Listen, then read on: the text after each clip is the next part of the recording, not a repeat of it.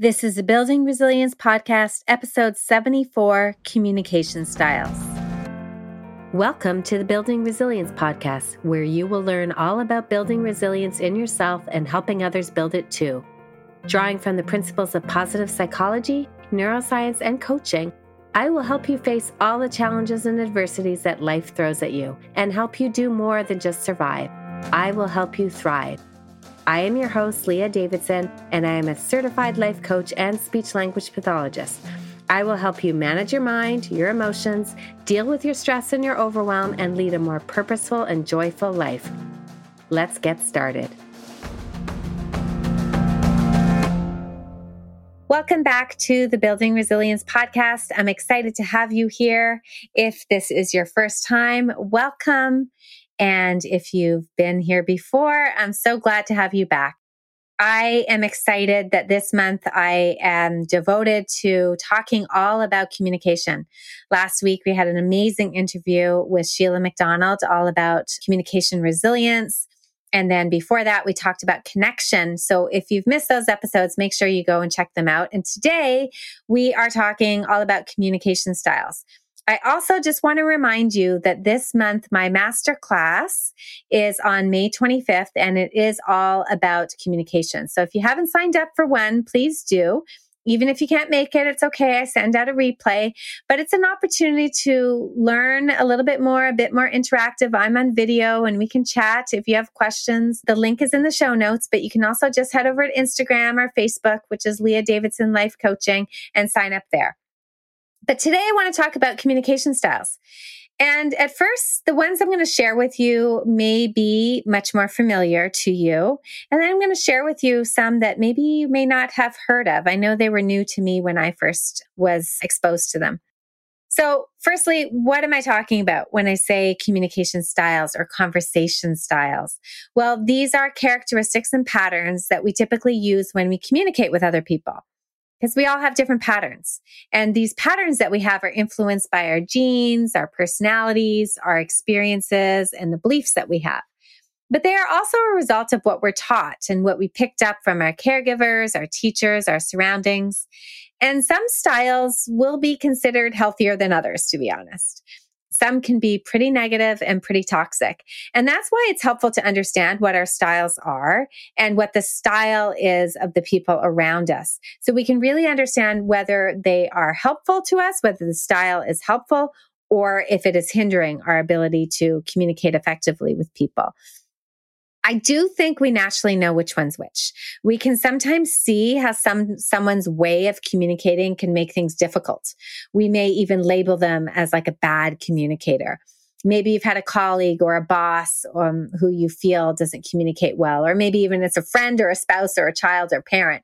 But communication styles can be improved. Like everything else, though, you first have to start with awareness. So that's why I wanted to share with you today. I'm going to dive into some of the most common descriptions of these communication styles. There are 4 main ones that I bet you can identify and try to see where you fall. So the first one is the aggressive style. This one is pretty recognizable. You can see it and you can hear it. And these are the people who use this style. They're often loud. They may speak in a very demanding voice. They may seem domineering and controlling. They may talk over people or interrupt people. They may even seem like they're attacking someone, that they'll criticize them or sometimes threaten them. So they're pretty intense. It can feel like they're crossing boundaries or entering into your space or trying to stare you down. Often you can see what and you can feel their aggression. They tend to fire off a lot of questions, not necessarily waiting for responses. They can be considered rude or attacking, and maybe they're just not listening. Again, they're interrupting or ignoring what you say or even mocking you as sort of like, yeah, okay.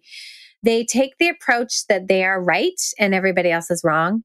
They tend to blame other people. Things are never their fault. And they tend to go out of their way to show that it's not their fault, almost like they bully their way through things.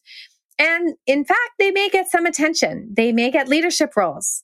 They may have people following them. But rest assured, it's usually out of fear, but it is a style that they have that is demanding people to listen. People don't often connect with them on a longer term basis, and it's difficult for them to gain respect. So people may be listening to you because they're scared not to, but they don't necessarily respect you. So that's sort of the aggressive style. Now, the next style is almost the complete opposite, the passive style. And these are people that are the quiet ones, and they often act indifferent, and they will just hand over their power often to others. They often do express their needs, but they will allow others to speak on their behalf. And body language wise, they may like lift their eyes up, have, difficult eye contact. They may be very closed off. They may have a slouch posture. Now, that's not to say they don't have emotions and feelings and opinions. They do. It's just that they're not feeling like they're able to express them. They may feel as if their opinion doesn't matter, but not being able to express themselves can actually lead to some frustration and resentment. So they tend to avoid confrontation or defer to other people, but this can actually cause challenges in relationships because then you never know what they're thinking or what they need. And at the same time, they can seem easygoing because they go with the flow, but they may also think that their feelings don't count because they're not expressing them. And then sometimes resentment can build up. So that is the passive communication style. The passive aggressive communication style is the next category. And this is where the person appears passive on the outside, but then resentment really comes up and they can't help it. And they start acting out in indirect, very subtle ways. So often they'll joke around or be sarcastic, sort of under the guise of just joking around, but they can end up saying some pretty hurtful things. They may say things under their breath. So they don't want the confrontation. They're trying to avoid it, but they still want to say something. They prefer not to express their real emotions. They think others should read their minds, and they may get upset when there's a breach of communication. They may deny that there is a problem because they often deny how they feel. Now, passive aggressive communicators often use body language. They'll often give people the silent treatment or they'll sabotage things. They may tell you one thing to your face and then go do something the opposite. And then they'll often deny that they did that. Or if they do oppose, then they will put the blame on somebody else. They don't usually take accountability for their interactions. Now, the last style is the one that I think we all want to aim to. And again, I always want to remind you, we don't identify these things so we can shame ourselves and feel bad about it. Chances are you identified with one of the styles that I've already talked about. Of course you did. We're human. We go back and forth. We have different styles. We're learning how to get to a more effective style. But don't beat yourself up if you're like, ooh, actually, I know I'm passive aggressive. I totally know that there are many times I'm passive aggressive. I use a lot of humor, a lot of sarcasm. It's something that I do know I want to work on, but I am not going to shame myself for doing it. And other people is aggressive and passive. And once again, there's a whole bunch of reasons why we approach things the way we do. And a lot of it just has to do with the patterns that we have established and what we've learned when we were younger. But the last style is the assertive. And this is the healthiest style, the one we want to aim to get to. And this is where you have an open style of communication. You own your emotions, your needs and desires. You take responsibility and you express yourself in a healthy and confident way. You're considerate of other people's needs. And they usually try to ensure balance so that both sides are heard and they're looking for win-win solutions. They have the ability to say yes and the ability to say no. And they're not afraid to express what their opinion is and to respect the opinion of others, to express their own needs and desires and ideas and considering the needs of other people around them once again. Now, assertive communication, they aim for both sides to be balanced, and they're not going to put the rights of one person over another person. You may find you are more assertive when you're communicating using I statements, such as I feel this way or I feel that way, because these statements show that you're taking responsibility and ownership and you're not blaming the other person. So we'll find assertive communicators often talk using those I statements. And there are good listeners as well. So obviously, to be an assertive communicator is what we want to aim for. And it is something that is a pattern that we can start to develop the more we become aware of what is involved in being an assertive communicator. So hopefully you got a sense of the kind of things, even if you just start with taking ownership of your emotions, of your opinions, of what you think, your desires, your need, and start using I statements more, you will be moving more into assertive communication. So those are those 4 main communication styles that we tend to look at. But I want to introduce you to some other ways of labeling communication styles. Now, Dr. Karen Rivik, she's a professor at Penn University, and she talks about some other variations of communication styles. When I heard her talk about them, I immediately connected with it, and I just wanted to share them with you because she talks about these 4 different styles of responding to people. And these are the communication styles that are either going to strengthen a relationship or erode a relationship. And by strengthen, it just means that both people will feel greater amounts of satisfaction, intimacy, and trust. And they'll end up having fewer conflicts and a greater sense of being understood and cared for.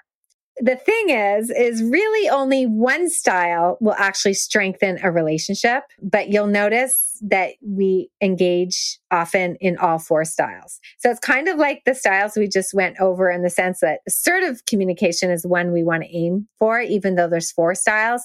And in this one, there is one style we want to aim for, even though, again, there's 4 different styles of engaging.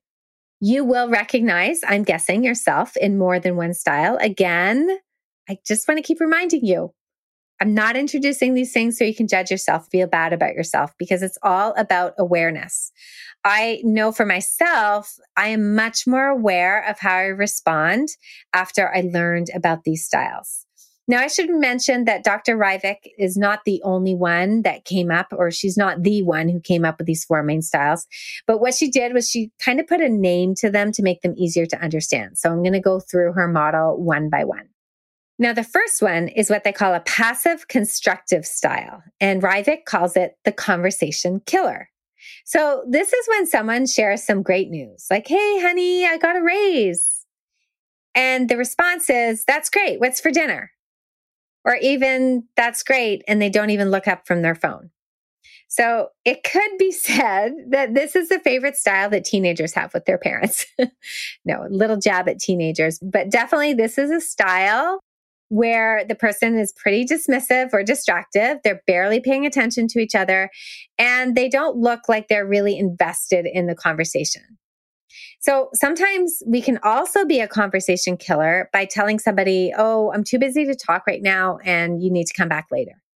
So for example, somebody will come to us, they're excited to share something, and we don't honor their excitement by being able to be present. We just dismiss them.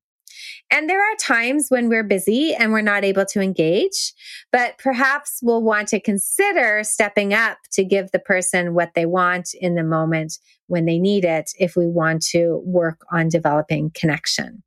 So that is a conversation killer style.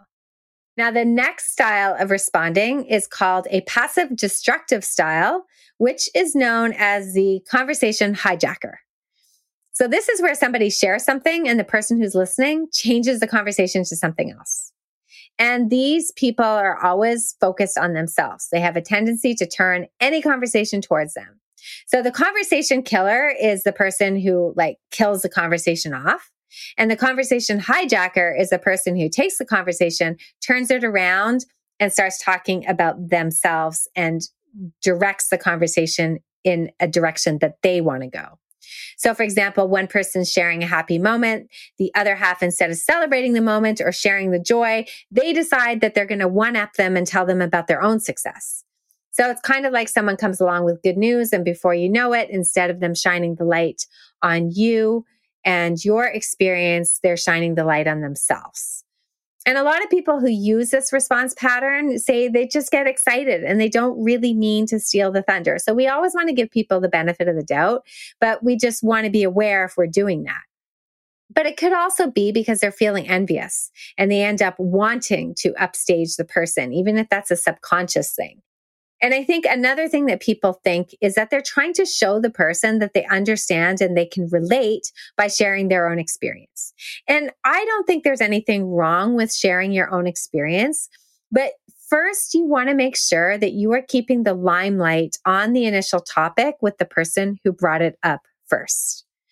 And you want to be careful though, because conversation hijacking can really lead to people being unsatisfied in their relationships because they never feel heard. They always feel like the other person is trying to be better and to one up them. So beware of being a conversation hijacker as well. Now, the third response is the active destructive pattern. And this is what we call the joy thief. And in this scenario, someone comes along with something they're very excited about, and the person who receives the information immediately points out the problems, the concerns, and then downplays it. And it just inevitably creates negativity. The person doesn't mirror the excitement or ask questions. Instead, they point out all the concerns and all the downsides. And often people say they do this because they're just trying to critically think or protect the person. And they want to protect the person against disappointment, and they're coming from a good place. And the intention of the other person, in most of the cases, may be genuine worry about the challenges. However, the conversation becomes a joy thief when the problems are highlighted rather than the joy in the moment. And what actually happens is that the joy thief will start to sever the connection with you. This is one that I actually struggle with. I have a tendency when somebody brings something to me, part of, I think, my training is always in looking at what the challenges are and how are we going to overcome them and building awareness in people. So sometimes I am quick to jump up and have you thought about this? Have you thought about that? Definitely doing it from a place of a good heart. I want to prepare people, get them thinking about things, not being disappointed. But I realize that what that does is it steals the moment of excitement for them. They're going to eventually have to figure out how they're going to be dealing with things on their own. I don't necessarily have to point it out for them. So it's something that I'm really trying to work on. And it's probably something that a lot of us do as parents when our kids come to us with something that's really exciting. But I think that it's something I'm learning, especially now that my kids are older.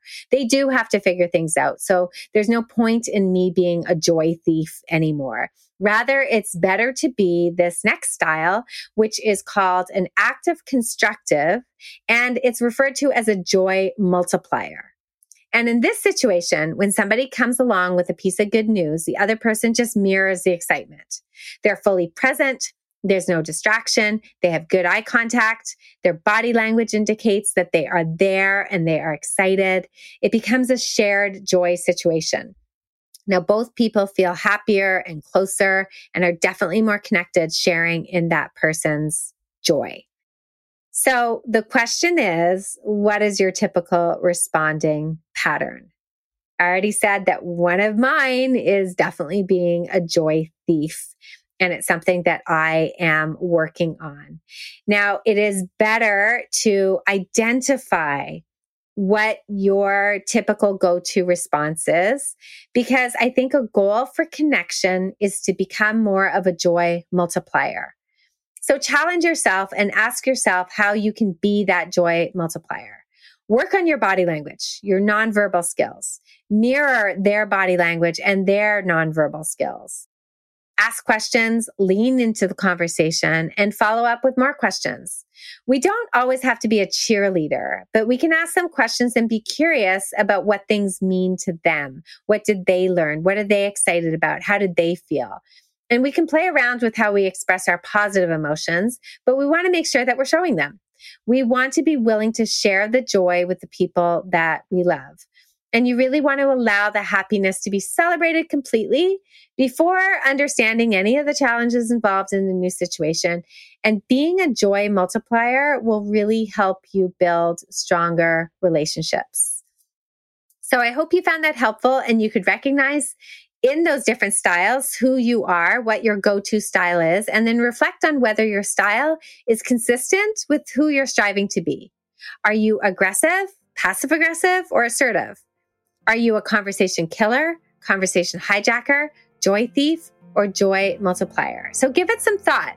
And as always, if you want someone to help you shine the light and build awareness and then help guide you to deliberate and joyful way of living, I have your back. So reach out and we can connect. You can reach me at Leah Davidson Life Coaching. That is my Instagram as well as my Facebook, and that's also my website. So you can find me there. Until then, have a great week, and I will see you next time. Thank you for listening to the Building Resilience podcast. If you're interested in learning a little bit more about managing stress, building resilience, and leading a more purposeful life, then make sure we're connected on Instagram and Facebook at Leah Davidson Life Coaching. You can also subscribe to my weekly newsletter at www.leahdavidsonlifecoaching.com/newsletter. Looking forward to connecting.